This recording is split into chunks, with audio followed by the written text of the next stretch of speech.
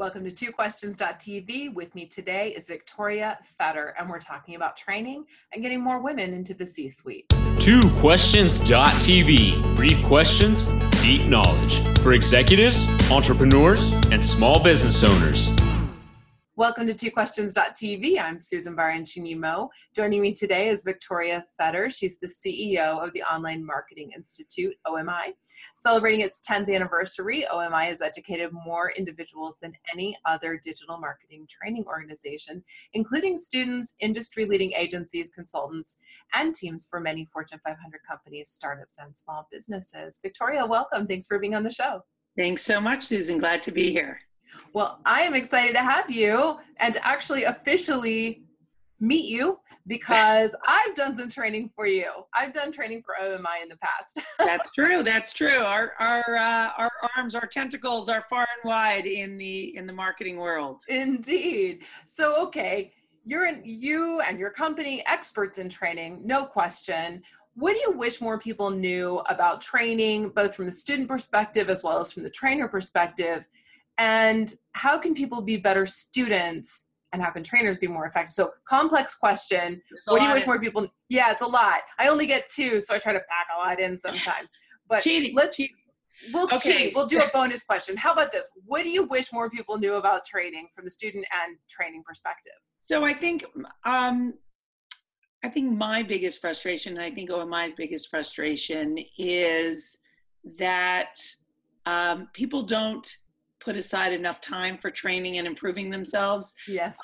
Right. So we put time into exercise for our body and all the different care things for ourselves. And we don't remember that actually training our minds is good for us as human beings, but it's also good for our careers.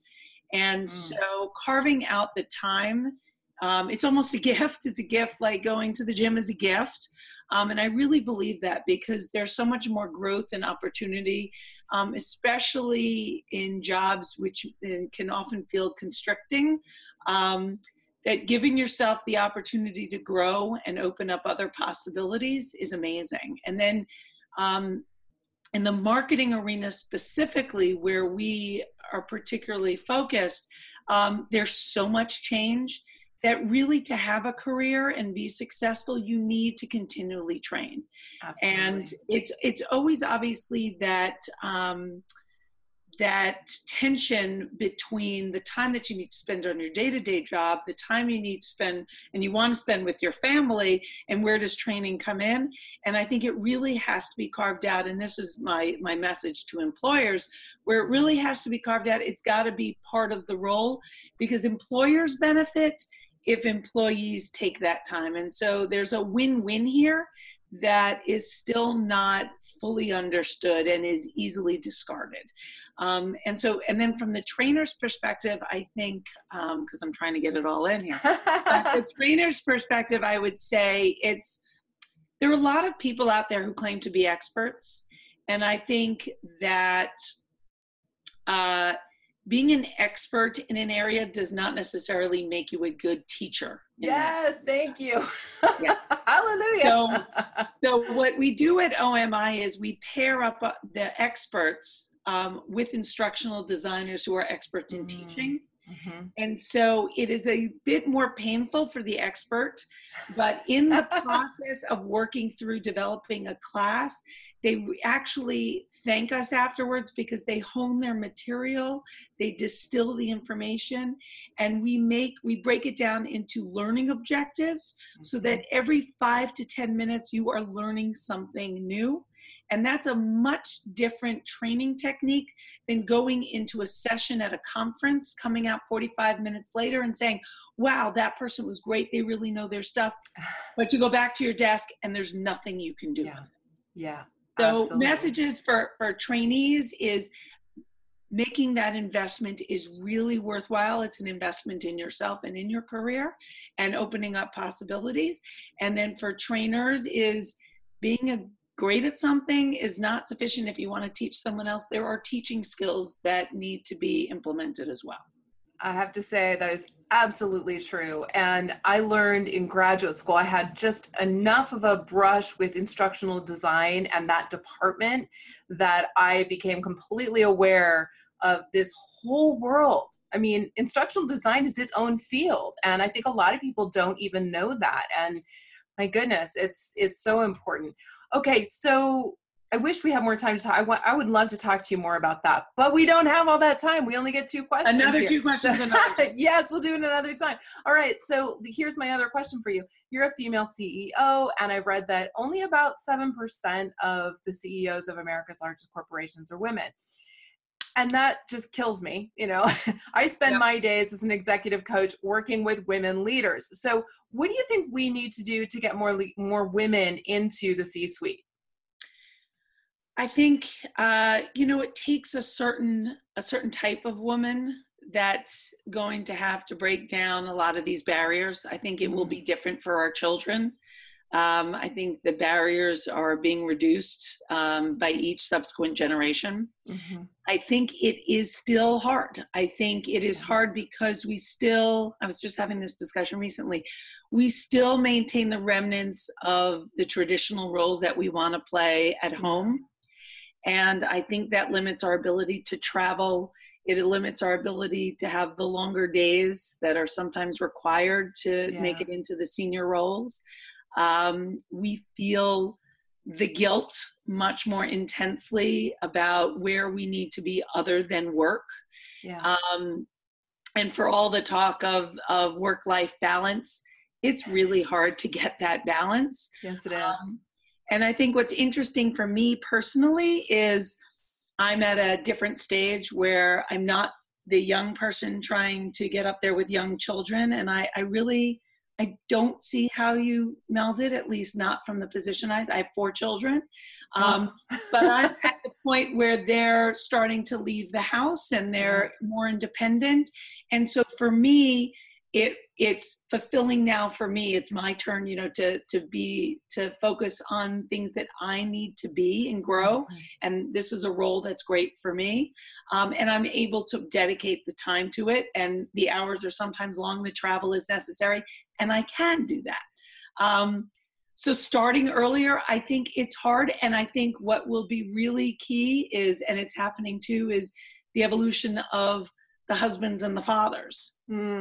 Because as it becomes more of a partnership, which it has been, it makes it easier for either one to get that senior position. I honestly think it is really hard to raise a healthy family with 2 people in senior positions. I'm sure it's doable, but I think there's something missing for the family up at that stage. So, but if you can balance that and you have a great partner, I think women can achieve anything that a man can. And being the fact that we have the children shouldn't make the difference.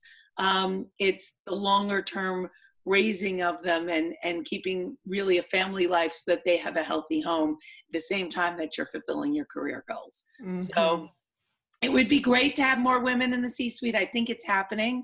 I think it's going to take more time.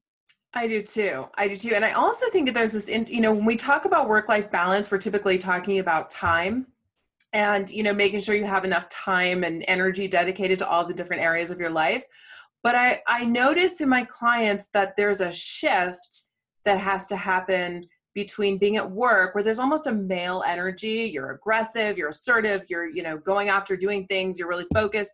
And then at home, there's a more feminine energy where, we're with our families and we're being more nurturing. And I think that there is a balance there too, a different kind of balance in a way. Do you see that?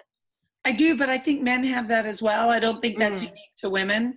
I think you don't have to be aggressive necessarily. Yeah. I think assertive is the word I would use as opposed to aggressive. I think you need to be assertive in the workplace. I think you cannot be bullied by others. And you need to be opinionated, but also be flexible to hear other people's opinions, all that. But I think that's the same for men and for women. And I think everybody has to have that balance when they walk in the door too. You don't want that that assertive personality from the man, and from the father when he walks in the door either. It causes tension at home because it absolutely does bleed over into the home sometimes. So I don't think that's necessarily different, but I think it is a skill to be able to turn on and off your work persona, let's say, your productive persona. I mean, that's another element, right? Because we want to be most efficiently productive when we're at work, and time management is key, and keeping our schedule to 30-minute meetings, et cetera, et cetera. And you come home and kids don't do that. They don't work on schedules like that. They're not always the most productive, and you want them to be creative. You need them to explore. Yeah. So there's changing over a lot of things from walking out of that office, and walking into the home, that I think that is part of the challenge. And you need some detox time. And I think every person, every woman, every father, every mother needs to figure out what they need to make that transition. And I think, again, that's true for both men and women. Fair. Interesting point. And I hadn't thought about it that way, but you're right. Men do it too. Absolutely. Goodness. Well, Victoria, I know you've got to scoot, and I've asked you my 2 questions. So thank you so much for being on the show today. It's been a pleasure. Thanks so much, Susan. I'd love to have you back when you have the time. Absolutely. Look forward to it in 2018. Can't believe we're almost there. No, I can't hear it. Thank you so much. It was very nice to meet you. And viewers, thanks so much for watching. We'll see you next time. This has been twoquestions.tv. To subscribe to our YouTube channel, learn more about the show, the guests, and our host, Susan Baroncini Moe, visit us at www.twoquestions.tv.